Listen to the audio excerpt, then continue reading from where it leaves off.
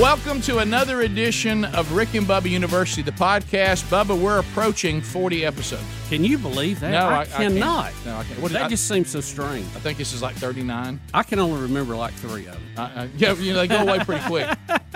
We hope today will be more memorable. Now, we've had some great ones, and we're all over the road. There's some people who are introducing to you that you've never met if you're a Rick and Bubba fan. Some of you that may be seeing Rick and Bubba University, the podcast, or listening to it, and this is your only reference to the Rick and Bubba show, then people that we even think you don't know. But today we will be bringing to Rick and Bubba University, the podcast. He's been a reoccurring guest on Rick and Bubba, the show, for many years. Oh, the memories, Bubba, we've had with one Scott Dawson.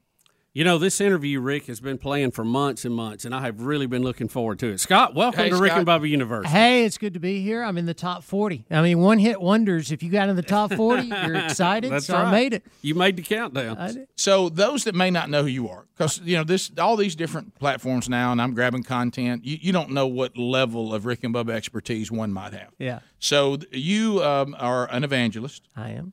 Your ministry is the Scott Dawson Evangelistic Association. Yes. Took me years to get where I could say that. Yes. Evangelical. Yeah, I kept doing things out ecumenical. there, right. Yeah. So we're going to talk about a number of things, your history with the show today. We're going to talk about what is it like to be an evangelist in the times that we're living in, some of the obvious, how do you do what you do? Yep. And then, of course, a lot going on right now about our biblical worldview. We'll talk about the fact that I think we all can come to a conclusion that we are, as the United States of America, as far as this country is concerned, we are clearly post-Christian. We'll talk about that on the program today. But first, I want to hit this. I want to talk about your internet freedom. Do you mind me talking about that? No, Rick, go ahead. Okay. Yep. Social media companies get to decide what content, sadly, that is suitable for the sensitive, the snowflakes that we have out there. It's almost like we got to have a daddy now that tells us what we should and shouldn't see. And so if you're looking for freedom on the internet and you like to censor whatever you don't like versus somebody else censoring what they don't like, shouldn't that be your responsibility? Well, there's one thing that you can control, and that's their access to your data. And for that's the reason why we use ExpressVPN. See, the problem is big tech companies, not only do they censor what you read, but they track what you do online. We've all seen this, and it's a reality. They track what you're searching for, the videos you watch, and everything that you click. So ExpressVPN gives you that internet freedom. When you use that, the tech companies can't see your IP address at all. So our identity will be masked. Yours will be too. We're anonymous now by a secure VPN server. Plus, ExpressVPN also encrypts 100% of your data to protect you from hackers and the internet bad guys. It may sound complicated, but it's really not. If I can do it, anybody can. It takes about a minute to set up on your computer or phone. You tap one button, and you're protected. So why give these tech companies a free license to know everything about you and then turn around and sell off your information? Take back your privacy now at expressvpn.com/RickBubba. By visiting this link, you'll get an extra 3 months of ExpressVPN service for free. Who doesn't like to save that kind of money? Again, that's expressvpn.com/RickBubba. Protect your data today. All right, Scott Dawson is our guest here on this edition of Rick and Bubba University. What's up? What's happening? Do we go back in Rick and Bubba history and go back to how we met? Does anybody remember? Does anybody remember the story? Do you remember it, Scott? I do. Okay. Kevin Derryberry. Okay. Kevin Derryberry, we were doing an event at the Hoover Met with the Barons, who used to play out there, and we were going to try to do an evangelistic event after a game. And so Kevin was like, hey, do you know Rick and Bubba? I knew of you guys, but I'd never met you. And so he was the one that made the connection. You guys came out, and you were a baby in the faith, and yes, just really getting serious about it. And Bubba, you'd already been a follower of Christ, and you got out there, and that was the infamous model plane that was flying around. Was that the first time? That was the first time we were together. I felt like I knew you before that, but that little plane that was being flown by the devil himself was that was something. Big Red. I remember he mentions the Barons. That's a minor league baseball team. Probably most of you that may not know, made famous by Michael Jordan. Yes. Because when he played minor league baseball, he played for the Birmingham Barons. So they have a stadium here in town, which we'll talk about again today. Sure. That is back in Dawson's World. So Bubba and I were invited to be there, and you mentioned why. So when you get ready to deliver your message, Bubba and I are new to hearing you preach. Mm-hmm. And some person gets in a parking lot behind the stadium and starts buzzing us. Flying a model airplane. With a model airplane. And it had that real high-pitched sound so to distracting to everybody that was there. And it was very distracting. And there was some aggravation, but then there's also some comedy to that. And what was funny during the whole thing is he stopped. And we thought, well, finally he realizes he's distracting. No, he was just refueling. Yeah. And then up he went again. And I mean, that's 20 years ago. So I was a lot younger. Was that 20 years ago? Yeah. I boldly said, y'all prayed that devil out of here because he was in the Big Red plane. I remember that. And then he comes right back. So,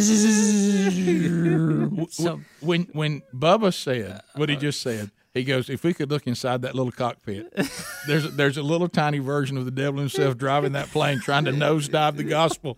While we got to laughing. I mean, it was one of those church laughs too, where I was dying. I could because it was funny. It was a very serious time, but it was funny, and you were fighting through it. But that even made it funny. It did. So then that relationship starts. But for those that may not know your story, go back to you. How did you become an evangelist? Yeah, I received Christ as a child at a crusade, so I guess that kind of leads into it. But throughout my childhood, early teens, I was just a happy-go-lucky guy, but I got really serious about my faith in high school. I wanted to just share my faith. And so I never said I wanted to be an evangelist. It was just out of the overflow of my life. And in fact, when I surrendered to ministry, I walked down the aisle. Back then, you had a come forward invitation. Oh, we're going to talk about that. Okay. But back then, you did. Right. And so on Sunday morning. Sort of like Acts chapter 2. Well, yeah. But anyway, go ahead. What should we do about this? Right. Anyway, so I went for it. I grabbed the pastor's hand, told him I was going into ministry. He set me down on the front pew, closed the service, walked out. I mean, he never even said anything to me. So the next Sunday, I did the same thing. Walked down during the invitation, grabbed his hand. He set me down, and lo and behold, I am so gullible. I fell for it twice. He walked out. So I got an appointment with his secretary, and I remember walking in and going, hey, I am called to ministry. Either you're going to help me or I'm going to go out and find somebody to help me. I just don't know what to do about this. And at that point, he gave me some brilliant insight. He said, I can't tell you how many times people will make a decision out of emotion or just out of, the spur of the moment. He said, but you can always tell a calling because you can't get away from it. It just continues to grow.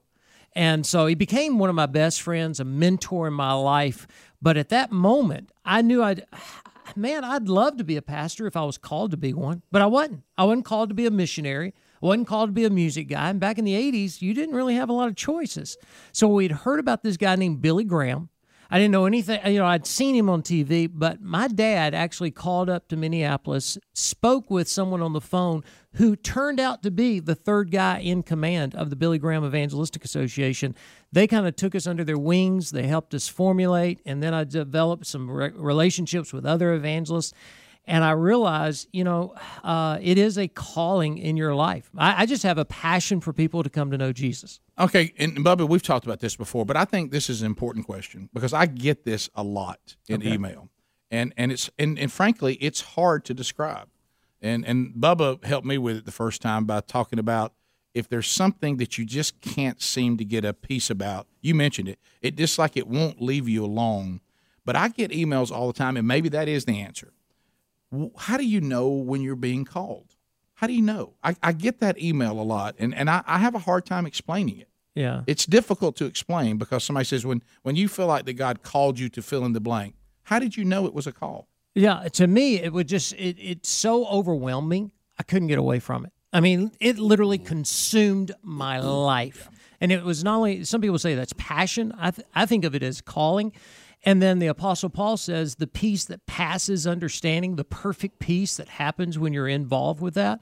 I think when those two things line up, passion and peace, you're in your calling. Now, he'll never call you to do something against his word, Correct. contrary to his word. He'll never call you to do something that's unethical, illegal, immoral. But as he calls you into something, you're going to find that passion you can't get rid of, and you're going to find the peace that you experience when you're actually doing it. And I think most of the times, too, a calling usually doesn't just fall into place. Like you're talking about, there's usually a process of a calling, and it takes time, and you've seen that in Bible stories, too, that there's just a process you have to walk through, and then when you get in the spot where you've answered that call, you know you're in the right spot. It's like the Apostle Paul. He was called to go to Rome. Now, he didn't get there the way he thought he was going to get there, right, but he had that calling to Rome, and he had that passion, he had the peace, and then he had the process. He had to go through Macedonia, but he did get to Rome, and I think that's how it is in our lives. So you start what? You start the Scott Dawson Evangelistic Association. How did that happen? Yeah, well, I started by sharing my faith in high school. You start where you are, and that's a great piece of advice for everyone out there that want to have big dreams.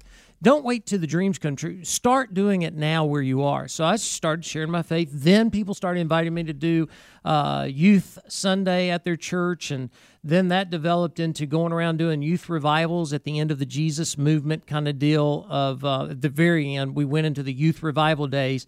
I would speak in schools. I've done over 2,000 junior and senior high school assemblies on self-respect. That night, we would have them come back for a pizza blast. Thank God for pizza. That was the anointed manna of the 80s and 90s. Then we started having concerts. Bubba used it for car lot remotes. You used it for that. Absolutely. I've been extremely blessed by that manna. You have. That's exactly right. It was the only thing we could have. But when we started doing conferences, that's when there was financial involvement that I don't want that coming into my pocket. I don't want that coming into my account. So that's when we called the Billy Graham Evangelistic Association. They're the ones who set us up. And from day one, I was never on a love offering percentage. I was always on salary. And at that point, it was very little because there was not much there. And it just kind of grew. And people ask, what has been your biggest temptations? And I go, man, Billy Graham had such an insight to this. There's a thing called the Modesto Manifesto that he and his team got together, and they kind of realized what are the downfalls of evangelists. And they created, these are our manifestos, what we will not compromise. And that was sexual purity, that was financial integrity, doctrinally sound, getting away from emotional manipulation, and not talking bad about other ministries. And those were the 5. And to me, if you can abide by those 5, you're 98% ahead of the gang. So that's how we've always tried to operate. So really, you looked at the example of a ministry that, as far as today is concerned, and for Billy Graham himself, except he did admit that some of the things with him and Nixon, and even back to Truman, there were some decisions he made politically that he said he regretted. As far as when you have to be careful when you throw your arm around a politician. But other than that, as far as the 5 things you just mentioned, he seemed to go into the presence of the Lord, abiding by those 5, and he never had this big moral failure that we see too many times. Absolutely. Billy's my hero. He's not my idol, and he's not infallible. He was a fallible human being, but he was passionately following after Christ, just like all of us. I mean, I could write a book on the mistakes an evangelist makes outside of those 5. I mean, we have big visions, and then we have to have that reality come into you. There was things that we had incredible successes with some events, and some just outward, just devastating failures on other events. But our passion is there, and we try to plan like it is going to be there, and we go after it. And sometimes it works. Like you guys have been with us in the great successes. You've walked with me through the failures. Well, we'll come back. There's a bunch of them. Well, let me say this though. I think sometimes, and there's been a very famous country song about it. We need to thank the Lord for unanswered prayers. That's right. Absolutely. So, boy, you dodged a big one. Yeah, we're gonna unpack that because life. Because this would be you right now. With the partnership of the Rick and Bubba Show and the Scott Dawson Evangelistic Association, it has led to a number of stories. We'll unpack some of those, and then we'll talk about exactly what Bubba's talking about when the Rick and Bubba University podcast continues. All right, so we're talking about now. You've entered into the Rick and Bubba years. Yes. Now you're now partnering with us, and I'm sure. Did anybody ever sit down with you and go, all right, we're an evangelistic association.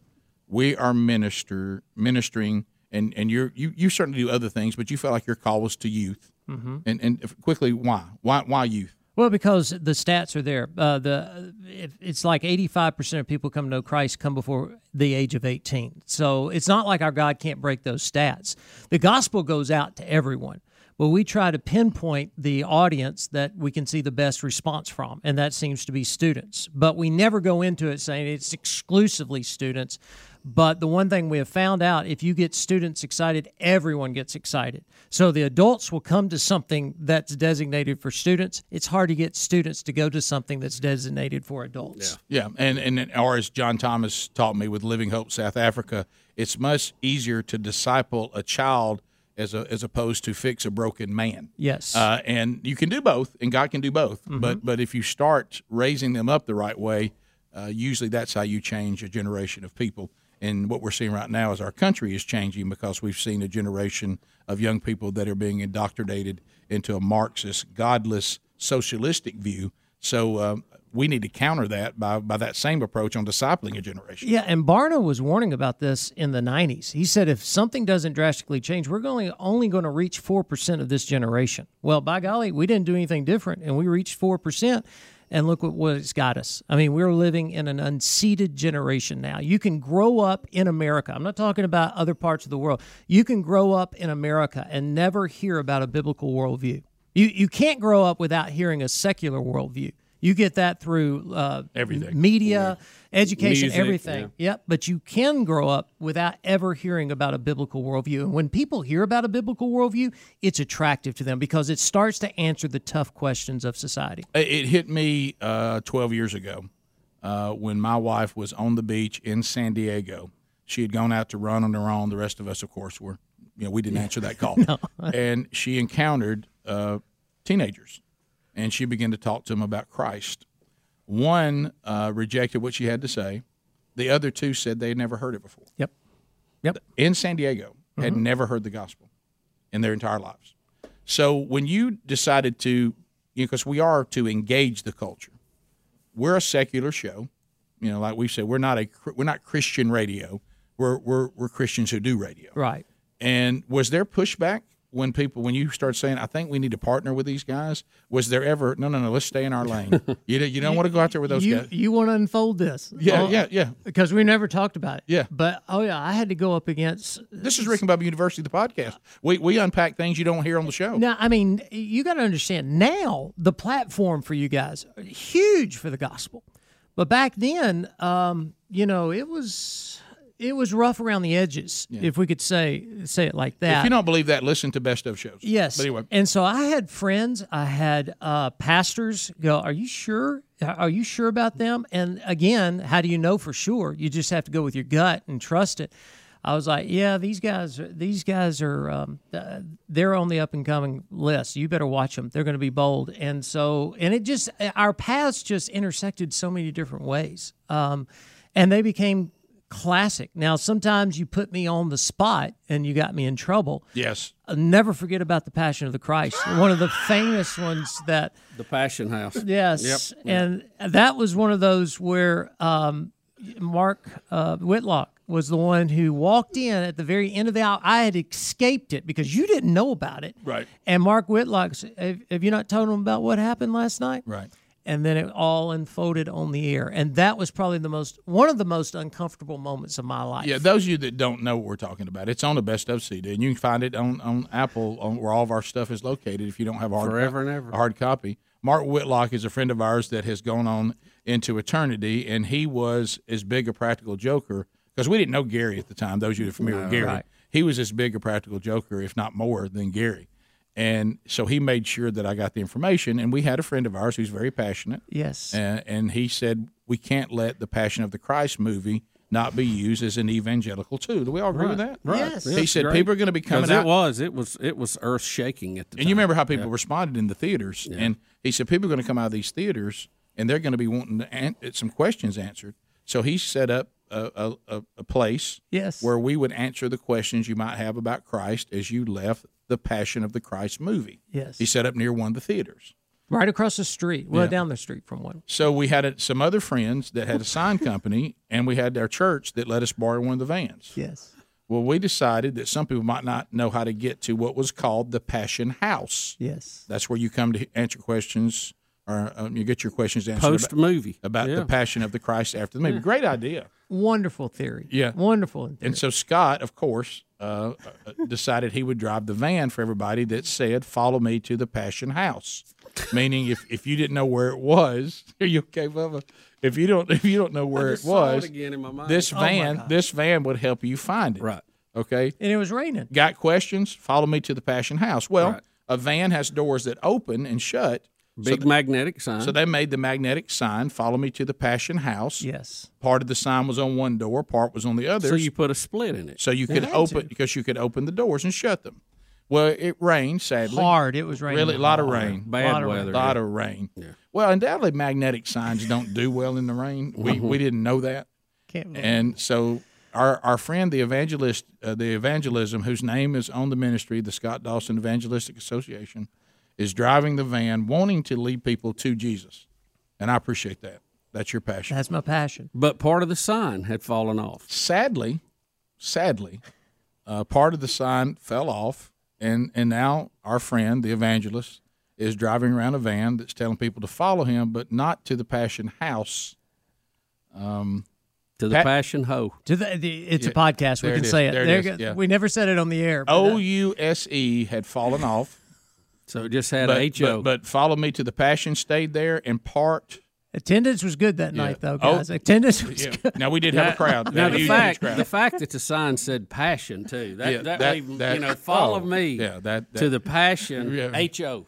I mean So that's that- what was on the side of the van. Right. Now here's where you got in trouble with all of your elders and people who try to keep you out of You trouble. brought it on the radio the next day. Right. You said, and you've learned over the years, right? Oh, They got 4 hours to fill, guys. yes. And your phone always starts. They're talking about it because your people that work for your ministry said, look, it happened. Y'all laughed about it at the place. Oh, yeah. But- it was but hilarious. God, it may have been one of the funniest yeah. things I had. I remember. I thought I was going to pass out. I did I couldn't too. breathe But they probably said, because knowing you and your heart, yeah. and then but I could just see the visual of that thing piling in with all these people just come out from this very deep experience. Follow me to the Passion HO. right, Bubba, and just his face up front driving it with so much confidence. Yeah, and just inviting, Yeah, just yeah. an inviting, His inviting happy face. We had gone through the entire hour, and nothing had happened until Mark Whitlock walked in and said, "Hey, you're not going to talk about what happened last night?" And it just went You didn't down. want me to. You didn't want me to know, did you? That was Oh, gold. no. Let me tell you it what I was gold. able to do the next day. I was able to confidently walk into my partner and my friend, business partner, and friend's office and say, "Let me have the 7 o'clock hour. I've got our segment for today." Right? Yes. Yeah, so so- with those kind of things that happened, I wish I could say they were planned. It just happened out of spontaneity, and so many of them happened that all of a sudden my friends were like, "Hey, what kind of segment you gonna bring on the Best of CD this year?" And you're on a number of them. Oh. The prank that was heard around the world. Yes. When Gary pulled the prank on you and another friend of ours. Yeah, When I saw you at Disney World. That Disney was- World. Betty was sick. Yeah. that's one of my wife's favorite ones because is, too. she was It was involved not with my that. favorite one. No. I'll tell you that. But we thought she was fine, Right. and that's when the famous line came out that Bubba said, He's an evangelist, not a saint. "Not a saint." Gosh, what a That good had, line. that I didn't- almost I didn't- became a shirt. Well, it just kind of blurted out. I didn't give it a lot of thought. great I point. probably should have thought a little more before I blurted it out. but It was a great one. So there's been a number. that's when Scott left me with Betty, who is hypoglycemic, passed out, and two small kids at Disney World. Yeah, and see, And Doc- blocked. I couldn't even get out because Gus the mule was leading a parade. right, and Dawson went by to check on the bussies, but didn't help. And Well, he was fine. moving on. I had fast he was passes. busy. I had fast I passes. thought, hey, help's finally here. well, you think a man of God's here? You know, who wants to help the least of these, like Betty laying here. She still had color. She was fine. Yeah, she hadn't passed out the door of the animal kingdom yet. Blocked traffic. Look, if you want the Put Dawsons our to help kids you, in a locker where they had luggage. look, let me tell you, if you're at Disney, the Dawsons can help you find the ride. Yeah, and fast passes. Yeah. But they're not overly helpful if you're going to bog down the trip. It's just been a lot of fun we've had over the years, Scott, and I appreciate you for that. Yeah. Oh. So you go through that. But then we had more fun. Yeah, and then you decided you would run for governor. Yeah, after both of you turned us down. Right. Well, it's. Let's put it like it is. We were trying to find somebody that could lead our state. Well, I'll go back to this again, and Bubba has the line about he's an evangelist, not a saint, and I will always have the line. When I said to you after you tried to talk Bubba into it and me into it, I said, well, if you're so big about it, why don't you just run? Right. I was just kidding. Okay. I mean, it's so you decide. Tell it honestly, straight up. Sure. What happened there? I mean, because back to calls again. Yeah. And then we're going to talk about the call, and then we're going to talk about what do you think God was teaching you in that. Sure, and do you thank God for not letting that take place now? Right. Seeing what the leadership of our state is having to deal with. Right. Do you sing the Garth Brooks song? I'm thankful for unanswered prayers. Well, back to when it all took place. Alabama was in shambles. We had sexual misconduct. We had scandals. We had people removed from offices. We'd had arrests being made, and at one point there were like 3 executive officers that had actually been elected to their position. Everybody else had been rearranged, and I became part of a group that wanted to find somebody. I mean, it was a grassroots effort, and so I thought you were punking me, Scott. I mean, I remember Caleb and I meeting with you, and so Rick, I started looking around. I know. Where's the cameras at? And everybody kept saying, well, Dawson, if you're so interested in this, you need to pray about it. And so we kind of took 21 days of prayer and fasting. And, man, on that 20th day, it was so overwhelming in my life that Tara could even tell there was a difference. And I was like, man, I really sense this is what we need to do. And we got into it. And I felt like it's kind of like what we always say as a Christian, you don't have to earn the right to speak, but you do have to earn the right to be heard. And as jumping into politics, it was a whole different arena for me. So I was showering in policy. I was learning day in and day out what was going on and what needs to take place. And it really helped me learn to think on my feet. It helped me to remove any type of intimidation factor, because for 18 months I lived with everything being out in front of society, and we lost. I mean, we gave it everything we had, and we all started drinking the Kool-Aid thinking, man, this could actually happen. This could actually happen. I tell everyone we didn't lose a straw poll. We walked into a room. We earned the respect of people in the room. The problem is I had captured their heart, but I didn't capture their mind. And so when they left with signs, they went home and they were bombarded with advertisements, and we didn't have the money for advertising. Sure. We had about $350,000 for advertising. Our opponent had close to $5 million, so it was just being steamrolled over us. And I tell that to church leaders today. I go, when we get them in the room, we've captured their heart. But when they walk out of our congregation and they go home and get back into life, their mind has not been captured. That's the reason Paul says take every thought captive to Christ, because when you get the mind, you've got their actions. So, and then Jesus makes that say, the greatest commandment's twofold, and he says, love the Lord your God with all your heart, with all your soul, and with all your mind. Your mind, and then love your neighbor as yourself. Mind is there, and I think, as we've said, we underestimate that, and we talk about this a lot on the show, is really, if you want the greatest example of how the mind is easily manipulated or called to something or influenced, because I get this a lot of people who don't take it serious what they expose themselves to. They say, I know I'm saved, I know I'm justified, it doesn't matter, it don't bother me, and all this, and I'm like, if on the Super Bowl somebody will pay $5 million for 30 seconds of your attention, and they usually don't get all 30 seconds, and they pay $5 million for 30 seconds, they know it influences you. So, or else they're awful stupid with money. Yep. And that's what we ran into. Right. And so at the end, I shared this with you guys, that both Tara and I had written down in our prayer journals, obedience demands no explanation. And we kind of take it back with our kids. If you just have children that obey you when they understand, that's not being obedient. That's being complicit. You obey even when you don't understand. And so we walk through that. I'm firmly convinced, even to this day, that we did exactly what the Lord called us to do. Some people say, are you glad you didn't win? I think the Lord would have prepared me for this moment, just like He prepared me for that moment. And, I think our governor has done an adequate job. And I think that some things she has done I've disagreed with, but a lot of things she's done I have agreed with. And so it just wasn't, that wasn't my direction. But I do believe the process was part of my calling. And the perfect example of that was when Kanye West experience happened, and Kanye called me. I know Old Scott. Prior to the governor's run, I would not have been able to speak to him. But because you learn to think on your feet, I was able to have a coherent conversation with him, drag that out, and allow him to come to our conference, and was able to develop a friendship with one of the icons of the world who was running for president last week. Well, just for a few days. A couple of things, too, in that, and I've had this conversation with a lot of people. Just because you didn't win does not mean you didn't do what you were supposed to do. Exactly. And I know you met a lot of people. You've had a lot of great experiences out of that, made a lot of contacts. It's and I still run into people now who I know that you met who told me, said, "Hey, Scott, I'd never met him before. I really enjoyed getting to know him and meeting him, and it was a great process."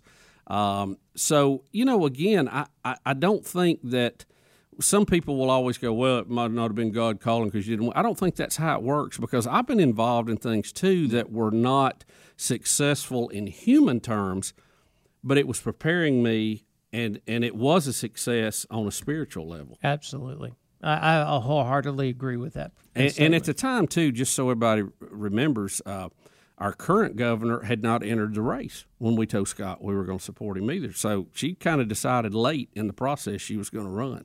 Yeah, but I think you guys are making the bigger point. If God calls you to do it, you do it. Yep. And you're already laying out things that even the process of running for governor of a state, what I'm hearing you saying is you learn things through that process that now make you better at your absolute call, which is to be an evangelist. Absolutely. Because we've got to engage culture, and I think the church right now is very confused in America. My goodness. The church seems terrified, afraid, and which I don't think is good, because it looks like that we're not under the authority of God right now. You never make decisions out of fear.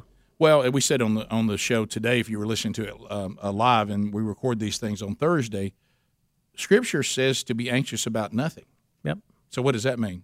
To be anxious about nothing. It also says that we're not called to a spirit of fear. Now, that doesn't mean we're not called to a spirit of fear of God, because we know we are. Right. But we're not called to be fearful of the world, to be fearful of human beings.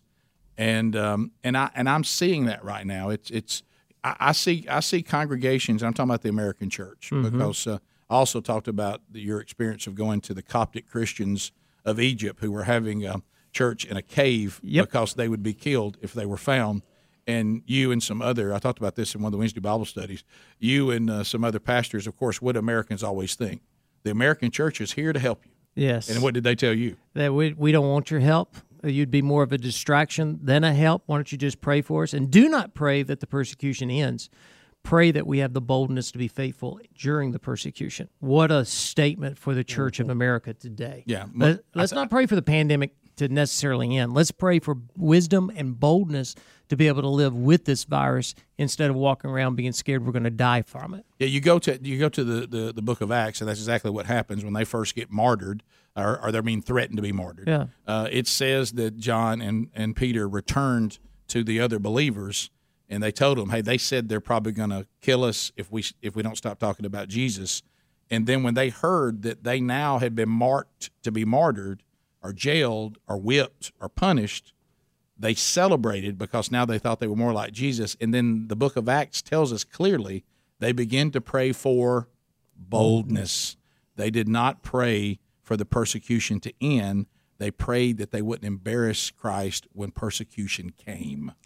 They prayed for boldness. And I do not see a bold American church right now. Yeah. And maybe that's unfair for me to make a blanket statement. I'm sure there's exceptions. There's bold believers. No doubt. And pockets of bold fellowships. But to me, if there's ever been a time where America needs a word of hope, it is right now. And where is that hope? It's found in Christ. Right. We have the answer. And even when I was running for office, I would say politics shouldn't be our only answer. It should be our last resort, not our first and only option. And that's where everyone seems to be turning, is that our government is our hope.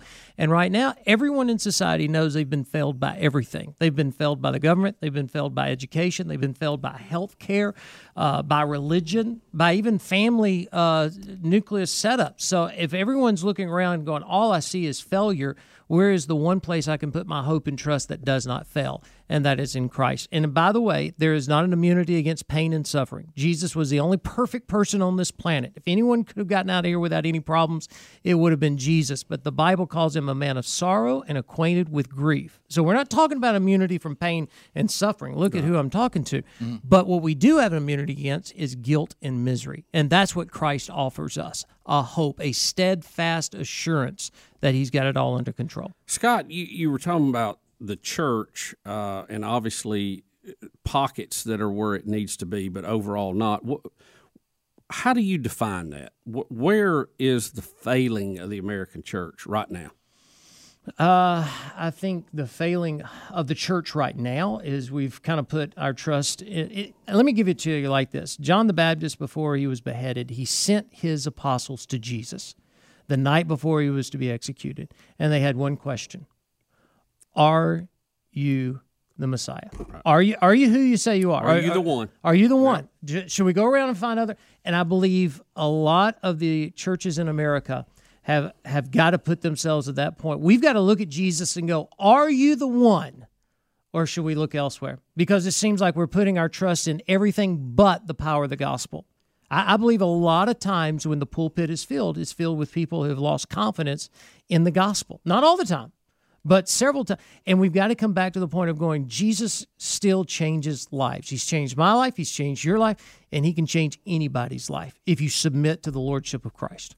We're dealing with a lot of racial issues in our country now. How do you see the church dealing with some of that? Because there is some underlying undertow out there, and we've read the stories today that it's racist just to be a Christian, because you're telling me that I have to answer to predetermined rules of life that really don't apply to me. It's your culture that came up with that, not mine. How do we battle that mentality? Yeah, everyone's entitled to their own opinion. They're not entitled to their own facts. And so I think we've got right now a lot of people out there with their opinion, and they're being driven by emotion. Mm-hmm. The following of Christ is I am dictated by the truth. And so, to me, I go, the difference is emotion is a lot like your pulse.